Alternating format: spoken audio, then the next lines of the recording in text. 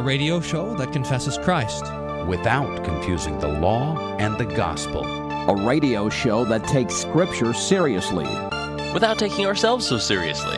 You're listening to Table Talk Radio. I like how he ran in the room thinking that you accidentally articulated baptism incorrectly. Like, wait a minute, you're mistaken. He said, you sound like a heretic. Right, yeah. It wasn't like, boy, they must be playing a game where they're articulating someone else's belief. It was, I think Pastor Wolfmiller is off his rocker. I'm a little bit disturbed that you think that I would actually teach that about baptism, Pastor Fleming.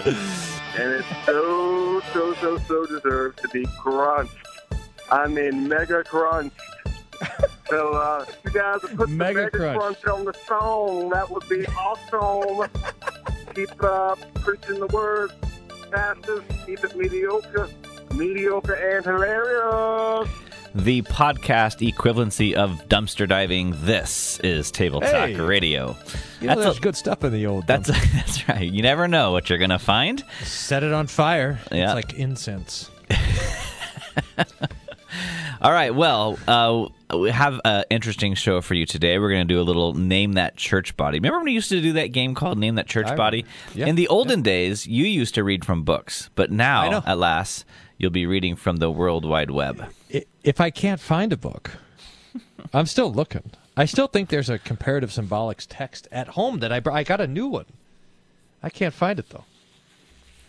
Okay, well, we'll see if there's anything on the internet. I don't know if there's any churches on the internet or not, but we'll try to find one or two and see if you can figure it out. So that's what's in store for today's show. That's all we have planned so far. But first, let's do some buzzwords. What do you have, Pastor? Well, I have my buzzword generator. The outlines of doctrinal theology available for download at wolfmuller.co for free. Pages 100 to 282. 199. Let's see. It's a good choice, I'm sure. Let's see here. Aha! Oh, look at that. Vocation. That's the word right on top. Vocation is the act of God by which he, through the means of grace, earnestly offers to all who hear or read the gospel, or to whom the sacraments are administered, the benefits of Christ's redemption, truly and earnestly invites and exhorts them to accept and enjoy what is thus offered, and endeavors to move and lead them by the power inherent in the means of grace to such acceptance and enjoyment of the benefits of the redemption. Now how about that? That is a different doctrine of vocation than we normally think of. This is what we would normally call the call of God. And so we have it in the third article of the Creed that the Holy Spirit calls, gathers, enlightens, and sanctifies the whole Christian church on earth. And that word vocation means that specific call to be a Christian. A lot of times nowadays when we talk about vocation, we're not just talking about the call to be a Christian, but the call to be, for example, a child, a husband, father, a parent, a grandparent, a citizen, a ruler, a pastor, or a hearer, and the various different callings that we have in life. But here, you have to use vocation as defined as the specific call to be a Christian. No problem. How about that? Not a problem. Oh, okay, you got it. My theological buzz phrase for you is the image of God. You can go ahead and use that in the English, or if you want the Latin, imago Dei. But here, I like the simplicity of the Catechism. It says, the image of God was this: Adam and Eve truly knew God as he wishes to be known and were perfectly happy in him, and they were righteous and holy, doing God's will. Here's the next question, though. Do people still have the image of God? Answer, no. This image was lost when our first parents disobeyed God and fell into sin.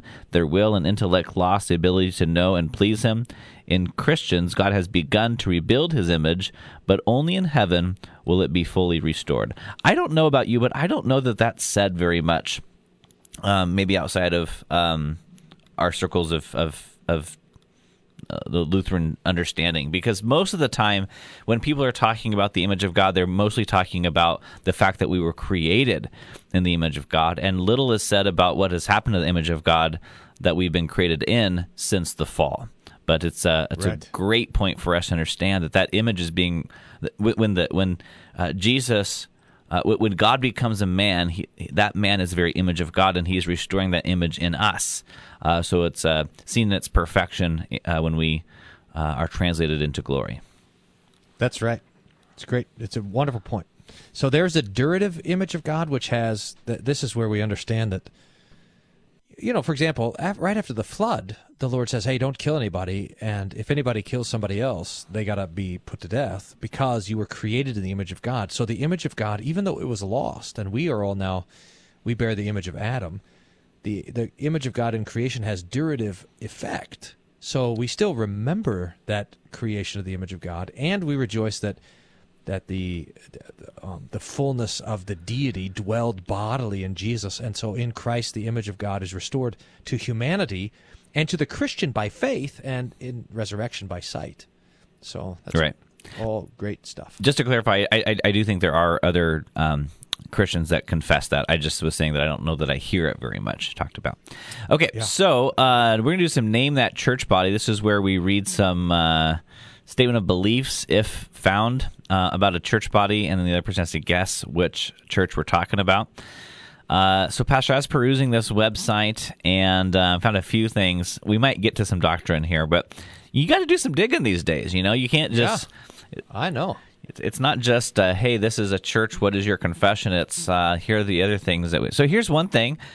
This particular church body has WIL, Women in Leadership. It says, Women in Leadership works to dismantle patriarch systems in blah, blah, church, empowering women to live out the call of God in their lives, increase their capacities, and contribute their wisdom in congregations, area conferences, agencies, and institutions. And it says it. How are we against the patriarchy, by the way? How did that happen in the church? How did the patriarchy become a bad thing? Well, we are pro-patriarchy, by the way. Right? Right. You don't want to give me a chance to answer. I'm going to answer quickly just in case you get this wrong. But isn't it with all things, all errors in the church, that it usually comes by those in the church following the ways of the world rather than the Word of God? Is it more complicated than that? Probably not. There's this weird thing about feminism, which aren't we against feminism as patriarchs, right? Yes. Right. I don't want to mince too many words here. But how come I can hardly hear you? I think my headphones are broken. It's a blessing from God. So here's one more line. It says, okay, now they're working again. So the okay, how come this didn't happen like this? I just want to go back to the original kind of problem of feminism, which was, so not thinking about like women voting and stuff like that, but thinking about this kind of original injustice, the claim of injustice that came from feminism. Do you think I'm walking on thin ice here? I don't know. I'm going to pretend like I'm not walking on thin ice. I'm just going to say it. Okay.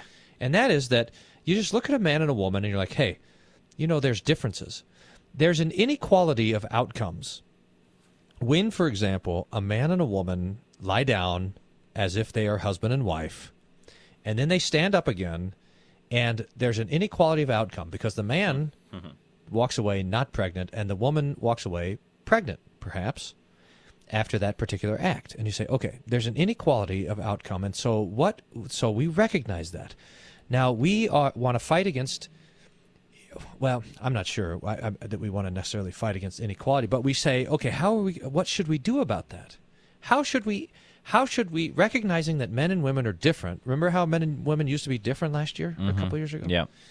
So if men and women are different and different things happen, even just biologically to a man and to a woman, we should say, what should we do about it? And for whatever wild, crazy, drunk reason, the feminists said, what we should do? We should be able to go down to a bed with a man and then stand up and make it equal and be also not pregnant. That was the great big idea of feminism. Now, here is my question, Evan.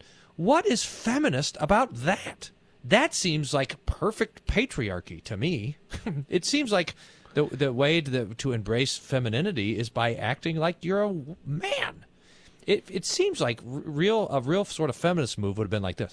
Look, the women can come up pregnant, and so you know what should happen? The men should also get pregnant. Well, now that's a problem, getting a man pregnant. Well, But you can have, last year it was, but you can have a man share in the burden of pregnancy. You can, for example, have a man share in the financial burden of pregnancy. You can have a man share in the emotional burden of pregnancy and also children coming along. You can have a man there with the woman going through all of these things so That's that they are starting to sound together like in marriage. this whole thing.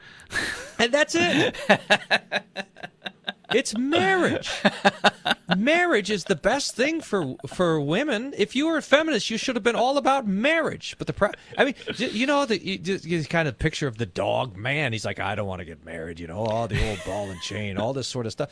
Marriage was always the best thing for also men too, by the way. But no, we can't have that. We can't have marriage because God. yeah. All right. Well, sort of launch you off into that. Last week I think it was talking about the Pope. Now we're talking about feminism, patriarch. Don't talk about feminism. Pastor Wolfman will go off.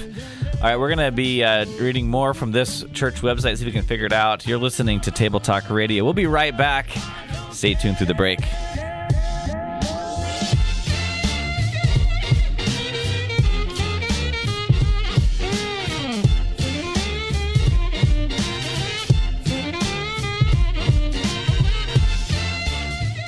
You're listening to Table Talk Radio. This is most certainly true. The daily Bible meditation blog is at rightlydividedbible.wordpress.com, where 3 chapters of the Bible are considered each day. Check it out.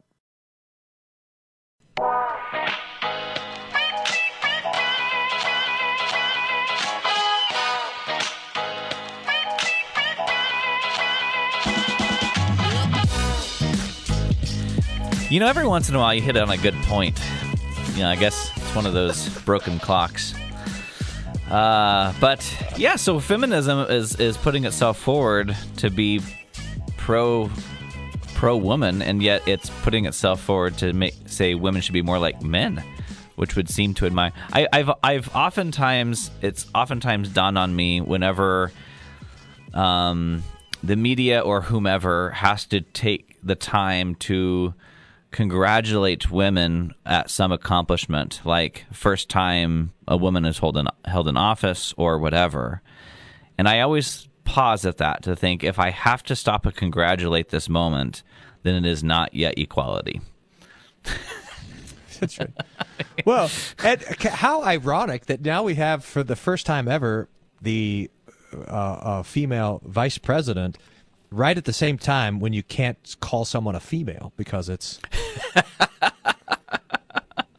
now that's not my fault. That's not the fault of me, old patriarchy over here.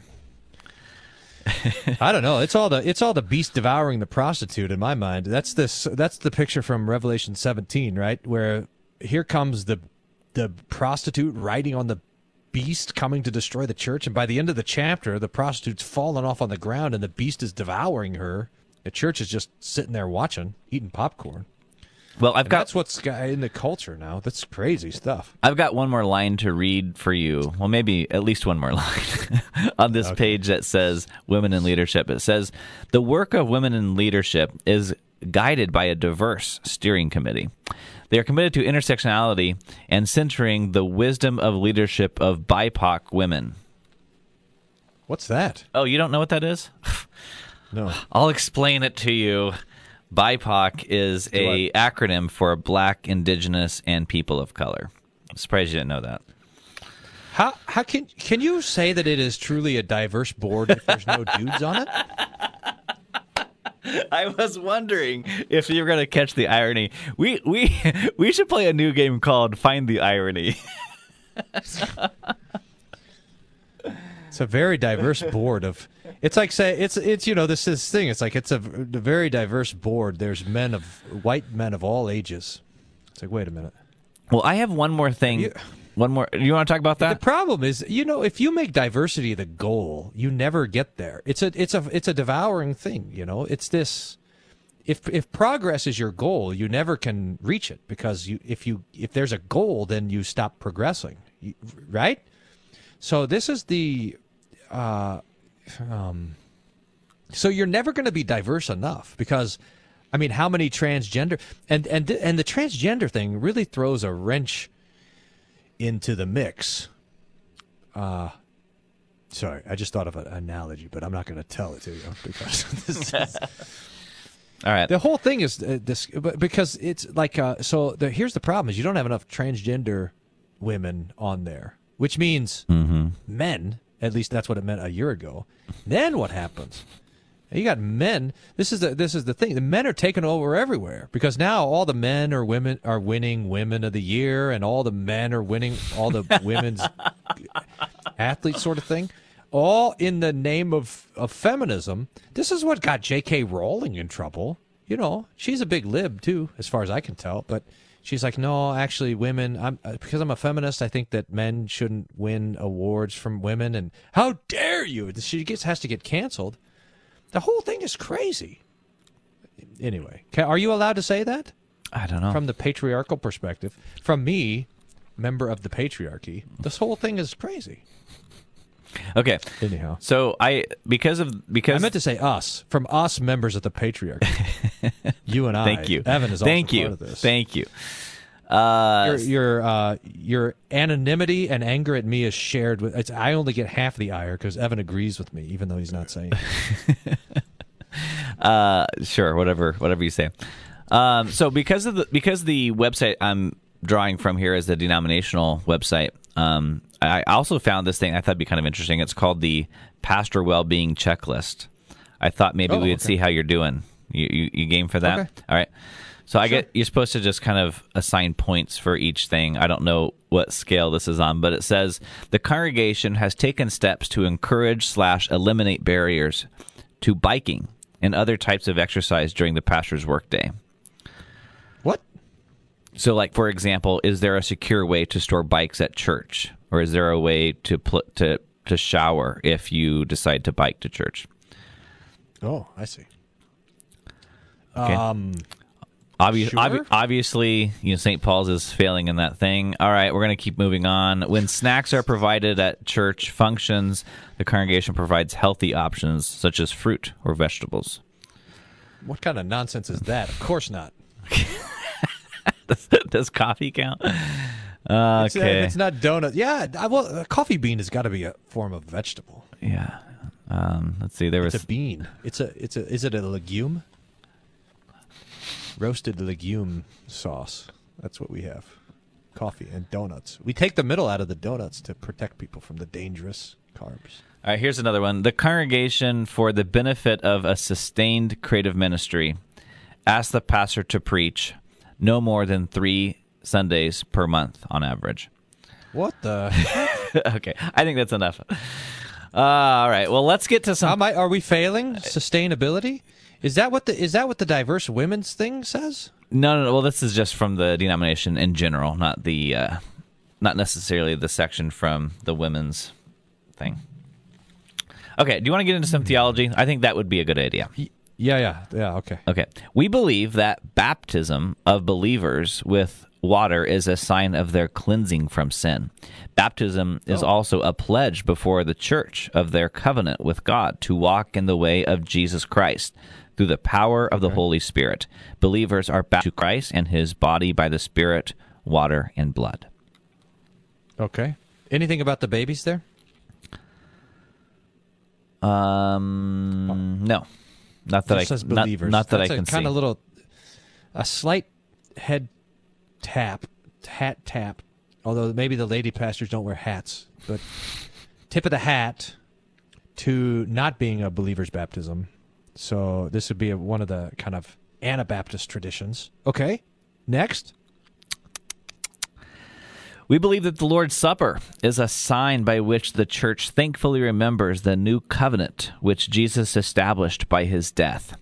In this communion meal, the church renews its covenant with God and with each other and participates in the life and death of Jesus Christ until he comes. I wonder, see, I'm suspicious. Sorry, I couldn't get the joke out. I started laughing at myself. Oh, I was going to say something obnoxious about how the very first things that you mention are washing and eating, like that's the women's pastor's role on this sort of thing, the washing and the patriarchy would have started with theology differently. Well, do you think that counts? No, that's not valid because I'm reading things that might help you out. So the first one is we believe that God it's exists. It's all about cooking and cleaning. Yeah, cooking and cleaning, baptism in the Lord's Supper. Well, here's the next one. So baptism was number 11, Lord's Supper is number 12. Here's number 13. We believe that in the washing the feet of his disciples, Jesus calls us to serve one another in love as he did. Thus we acknowledge our frequent need of cleansing, renew our willingness to let go of pride and worldly power, and offer our lives in humble service and sacrificial love. How can you be both a feminist and also not interested in worldly power? Because those two things seem, and here I'm trying to. So I've been somewhat obnoxious, I'll admit, up to this point. But what? Here's just a very interesting thing, and that is that in what way are these kind of innate structures of nature related to by the church? So for example, Paul will say, in Christ, there's no more male or female. And we have to ask this question, how does this then relate to the spiritual kingdom and to the earthly orders of things? Does it relate, for example, to Paul's restriction of the office of holy ministry to men? How does that kind of shake itself out? And here I see it maybe isn't, but I see an inherent contradiction in this foot washing stuff, which sounds like it comes from a couple of generations before, and the women in leadership thing, which sounds uniquely modern, at least 50 years modern, and those two things I don't think actually fit well together. I just don't think that. I think there's this has got to be an older tradition that's been hijacked towards the progressive reading of Scripture. Interesting. I think the church, though, that loves the foot washing is the disciples of Christ. I think they that make that almost a sacrament, if I remember right in my comparative symbolics. So I'm leaning towards that for a name that church body. Are you coming down on a final answer? I think so. You want to give me another example? I don't know what example would push me even further. I don't know either. We'll tell you what, we're coming up on a break. I can read you the headings here, and after the break, I'll read you one more. So God, Jesus Christ, Holy Spirit, Scripture, creation, created human beings, sin, salvation, church, mission, already did baptism, Lord's Supper, foot washing, ministry, discipleship, life in the Spirit, families, truth, stewardship, peace, government, and the reign of God. Scripture. All right, we're going to be hearing what this mysterious church body says about Holy Scripture right after this break, and we'll see if Pastor Wolfmuller is going to change his answer or keep it where it is.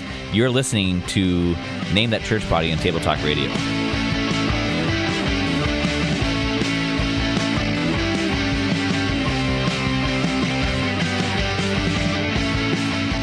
Where mediocrity comes to feel better about itself. This is Table Talk Radio.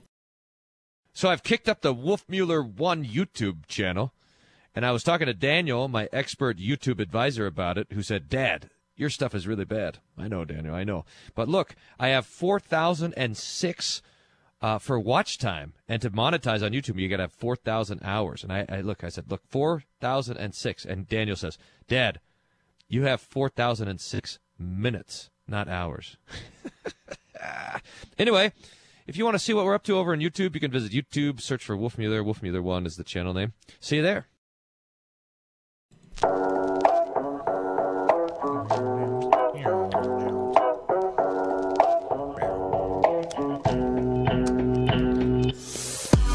All right, so we are hearing some statements of belief from this mysterious church body in the game. Name that church body. Pastor Wolfmueller is honing in on Disciples of Christ. But we're going to see if he changes his answer or keeps it the same after reading this one. About Holy Scripture, it says, "We believe that all Scripture is inspired by God through the Holy Spirit for instruction in salvation and training in righteousness. We accept the Scriptures as the Word of God and as the fully reliable and trustworthy standard for Christian faith and life. Led by the Holy Spirit in the Church, we interpret Scripture in harmony with Jesus Christ." Did that help you in any way? Does that tip the scales in any way? But it doesn't change it from here. So I think I can say that my best guess is Disciples of Christ. I think that's the foot washing thing. I could be totally wrong about that, but that's my best guess. Well, I will tell you that you're right, that you're totally wrong about that. Wow. At least I was right. The correct answer you're looking for is Mennonite Church USA. You know, it's what's interesting is a Mennonite comes from this holiness tradition, which we know the holiness tradition, which is so you had the Menno Simons who started it. He's big on the Anabaptist deal. And then they weren't conservative enough, so then the old Amish started that. The Amish came out of the Mennonites? I think that's the case. So there's all these kind of reformed of the reformed. But it is amazing that it's that progressive. And I'm surprised that it mentioned the kind of continuity with the church in their understanding of Scripture. How did it say that again? On the Scripture? Yeah. We accept the Scriptures as the Word of God and fully reliable and trustworthy standard for the Christian faith and life, led by the Holy Spirit in the church. Yeah, that in the church. I'm surprised that it said that. Yeah, so it's led by the Holy Spirit in the church, comma, we interpret Scripture in harmony with Jesus Christ. Yeah. That idea of interpreting Scripture in harmony with Jesus is a classic move, right? I mean, that's what gospel reductionism looks like. So you say, well, we want to understand the Scripture to be about Jesus. And Jesus, never, for example, talked about how women can't be pastors. So we're interpreting the Scripture in light of Jesus, who welcomed women and all this sort of stuff. So I'm a little surprised. The patriarchy edition of Table Talk Radio. I'm a little surprised that you were not wanting to hear the section on family, given your patriarchic center here. We're in the next segment, but let me hear it. How's it go? Well, it says, we believe that God intends human life to begin in families and to be blessed through families. Even more, God desires all people to become part of the church, God's family. As single and married members of the church family give and receive nurture and healing, families can grow toward the wholeness that God intends. We are called to chastity and to loving faithfulness in marriage. That's nice. Well, it is nice. I just find it to be a hard sell amongst some of the feminists. Don't you? Well, yeah, but remember, feminism is in waves. Mm-hmm. So I don't know. Sounds like the second, and now we're in like the seventh wave of it, and the waves are starting to get mixed up with each other. So, I mean, remember the first wave of feminism was against abortion. It was like, that's so it's not a consistent thing. Feminism is always changing its mind. Yeah, that's right. Interesting. Well, anyway, what do you have for me? I'm ready to try to land some of these Table Talk Radio points. That was a terrible joke. I'm trying to make some nice points here, and I end up saying stupid stuff like that. I totally undercut my credibility. What a knucklehead I am. All right, here I got a webpage for you. This is the Affirmation of Faith. This is a summary of their foundational beliefs. You can see the full Affirmation of Faith, which talks about this more. So let me just give you a rundown about 12 things. The Bible's the Word of God. There's one true and living God. He exists in three persons, the Father, Son, and Holy Spirit. God created all things for his glory. God created men and women in his image. All have sinned and rebelled against God. God alone is the author of salvation. Jesus came to earth, lived a perfect life, and died an atoning death, conquering sin, Satan, and death in his resurrection. He appeared to the disciples and many others before he ascended into heaven. The Holy Spirit gives gifts to those who are in Christ. The church consists of all who have trusted in the Lord Jesus Christ for their eternal salvation. Heaven and hell are real places. Jesus Christ will one day return to establish his kingdom. So that's the summary of the foundational beliefs, and then there's a thing to dig deeper into it.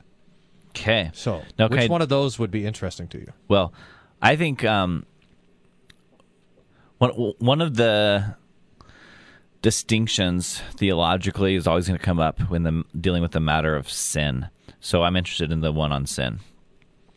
Okay. Let's see. Because slightly one's different. Aha. Okay. One's kind of doctrinal understanding of sin always determines that one's doctrine of salvation. So, in other words, if you think that man is simply inclined to sin and not actually dead in trespasses and sins, there's no possible way to get justification right from there.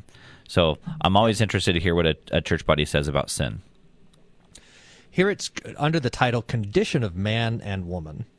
Adam and Eve received a command not to eat of the tree of knowledge of good and evil, which allowed them, while they kept it, to remain joyfully whole in their communion with God and have dominion over the earth and all living things. Adam and Eve, being influenced and seduced by the subtlety and temptation of Satan, sinned in eating of the fruit of the tree of the knowledge of good and evil. They thereby incurred not only physical death, but also spiritual death, which is separation from God. God permitted their sin, having allowed it to his own ultimate mercy and glory.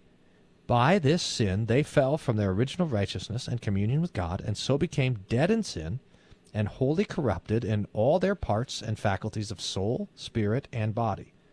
As they, that's interesting, as they were the root of all mankind, the guilt, death, and corrupted nature caused by this sin was imputed and conveyed to all their posterity, descending from generation to generation.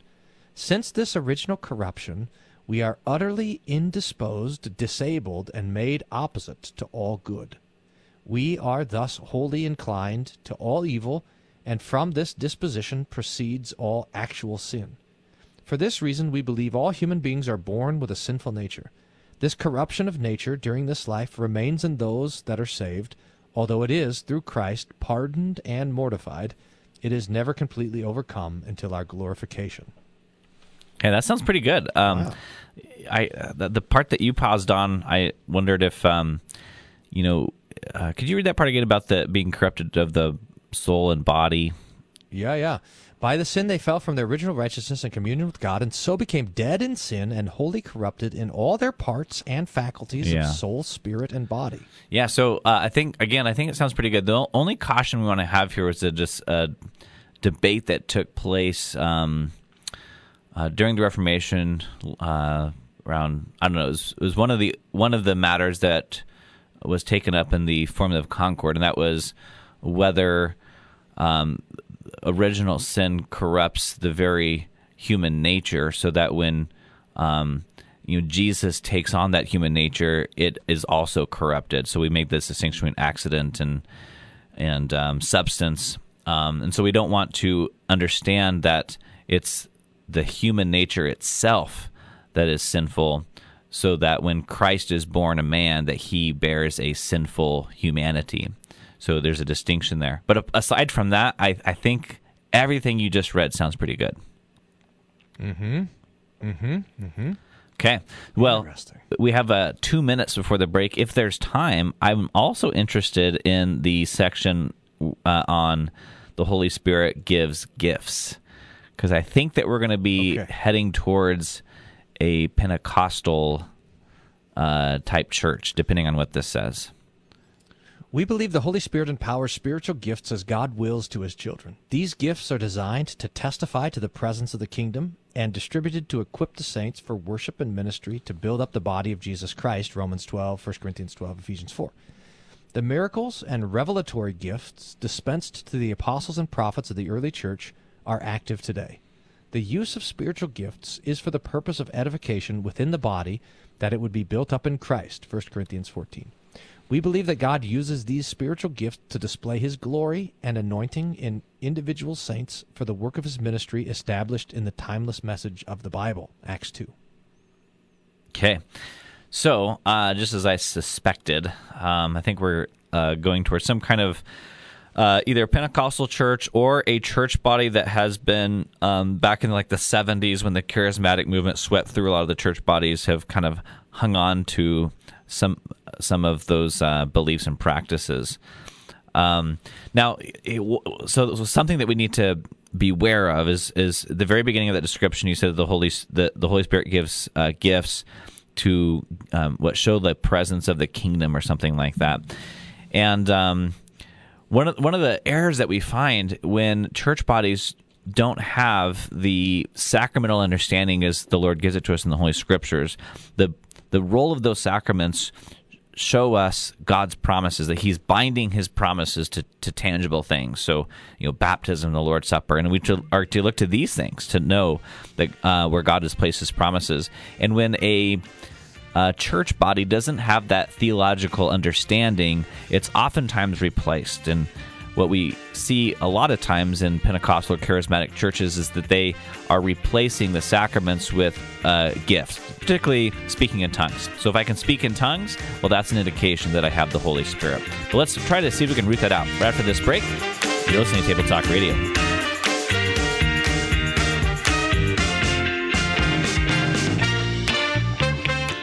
Shh. Most of the listeners are sleeping. This is Table Talk Radio. I'm reading Luther's sermons from the House Postil every week. You can find it at www.hope-aurora.org. Click on the Luther Sermon Podcast.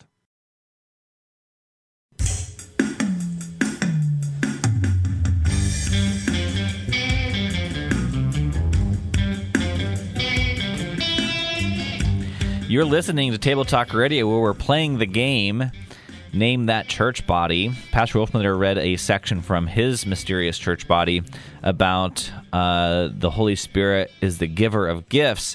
And one of the other things, besides what I mentioned before the break, that sticks out to me is that the miracles that are given to the apostles are given to us today. Now, to be clear, I'm not here asserting that the Holy Spirit cannot work miracles among us today.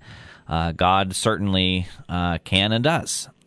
So when we are sick or injured, for example, we might pray to the Lord for healing, and there may be a couple different ways that he could grant us that prayer, so if he so chooses. Well, maybe three ways. That prayer is answered in one of three ways. Number one, he can answer that prayer through doctors and medication and the like.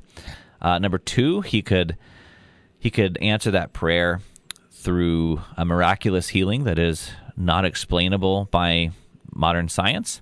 Or number three, he could answer that prayer in the resurrection. Those are the three ways the Lord would answer the prayer to a believer who asks for healing.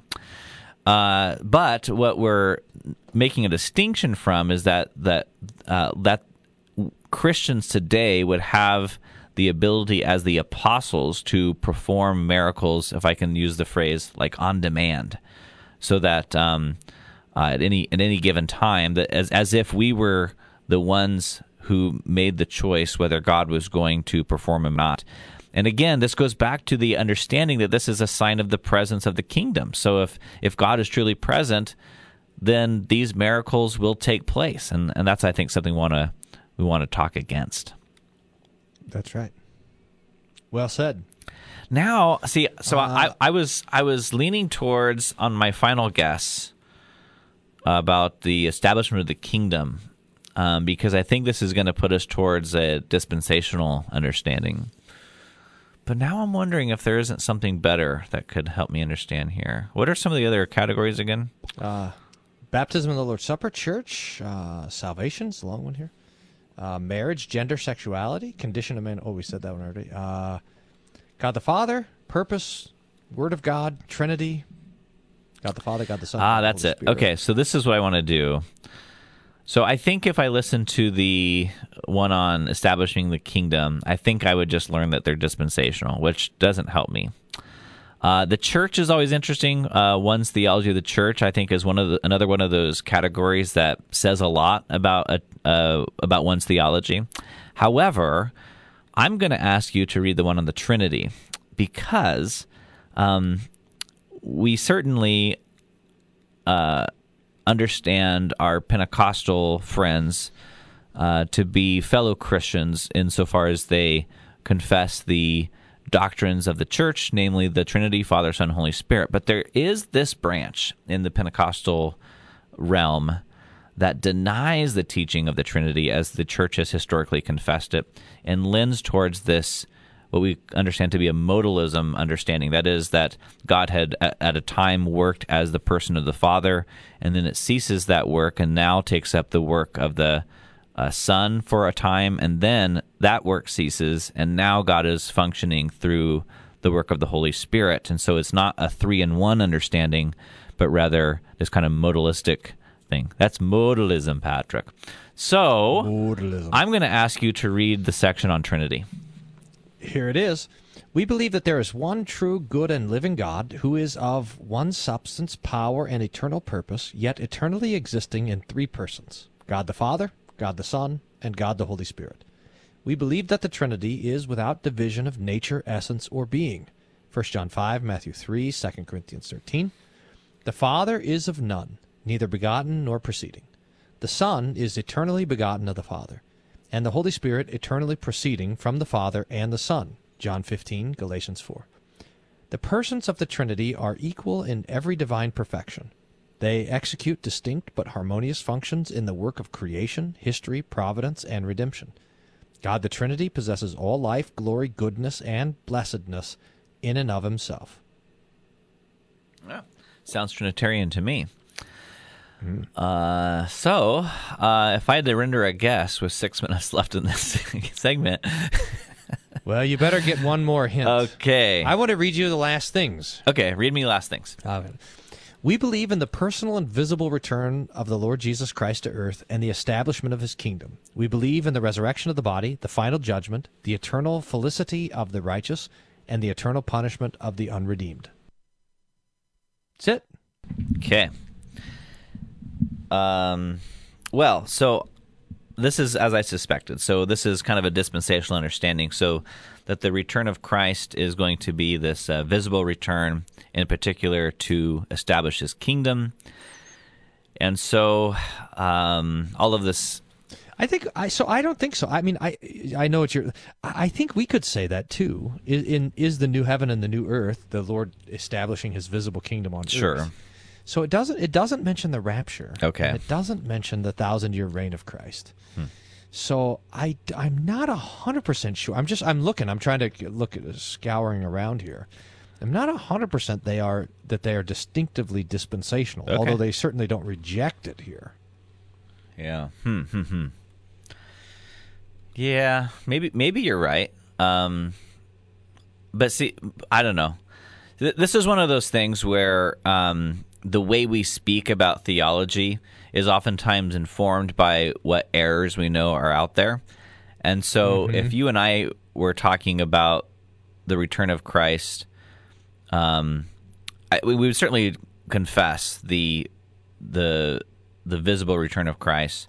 But to say he's coming here to establish his kingdom, to someone who knows about the dispute between amillennialism and dispensational premillennialism, we would probably avoid that language to avoid the confusion. So, I don't know. The closest I can get on a guess here is some kind of apostolic Pentecostal church. I think that is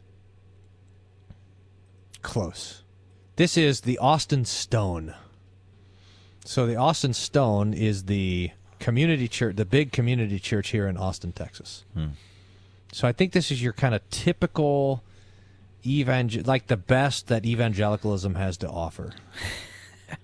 But interesting that because I don't know, and correct me if I'm wrong, I feel like I'm out of the game a little bit, but the average run-of-the-mill non-denominational church would probably certainly say, yeah, we believe in miracles today, but wouldn't have a particularly strong emphasis on the working of miracles as the apostles did, in the way that this articulated it.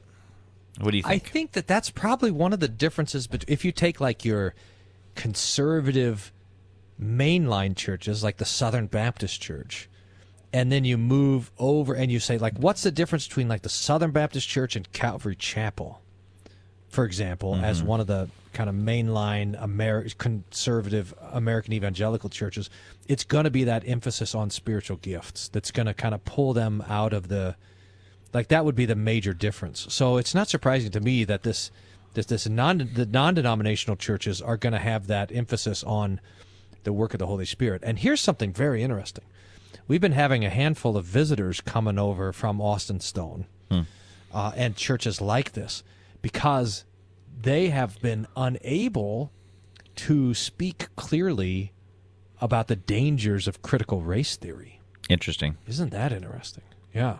And I've been thinking about this a lot, is that one of the things that happens that evangelical churches are traditionally more conservative, right? Mm-hmm. But that only lasts a little while, and then you can't sustain it. So there's, like, Christianity Today, for example, has just fallen to this cultural pressure. And there's all these major evangelical institutions that fall to this pressure. And someone was asking me why, and I said I think there's two reasons. But what do you think? I mean, have you thought about this? Why you think that there's this inability to stand against some of these cultural pressures? Lack of confession. So I think that's one. So I think this is sort of what this game roots out, is when we're looking for a church body and we want to discuss the doctrine. Like that's kind of the point of the game, and we'll find at best like a one-page statement of beliefs. And just as a comparison, the confessions of the Evangelical Lutheran Church are, 800, 900 pages in the Book of Concord. So we have a very clear confession of what we believe in a very exhaustive form. And churches without that confession are susceptible. But Pastor, we have about 40 seconds left to tell your other theory. The other part is that it started with the idea of being accessible to the culture. So we want to have our worship and our style and everything else so that it's culturally accessible. So you've already you've opened the window so that the air of culture can blow in the church. And so when this kind of fog rolls in, you have a very difficult time shutting the window to it. Yeah. Boy, that's fascinating, isn't it? Good. That's something to think about. All right. Well, that's going to be it for, I guess. Did I get any points for that on Name That Church Body? 2 or 3? 700. Oh, nice. I'll take that. Thanks for listening to this edition of Table Talk Radio, where even though we don't have the image of God, we do have godly vocations. Ooh, nice. See how I did that? Thanks for listening to this edition of Table Talk Radio. Table Talk Radio is not for everyone. Please consult your pastor before listening to Table Talk Radio. Side effects may include nausea, vomiting, headache, heartburn, hair loss, hallucinations, and aversion to incomplete sentences with aquatic imagery, psychosis, coma, death, halitosis, lung cancer, brain tumors, sleep gain, internal bleeding, internal combustion, a sudden craving to smell your backseat, claustrophobia, an uncontrollable urge to fight the Calvinists on Twitter, and falling off your treadmill. For more information, visit tabletalkradio.org.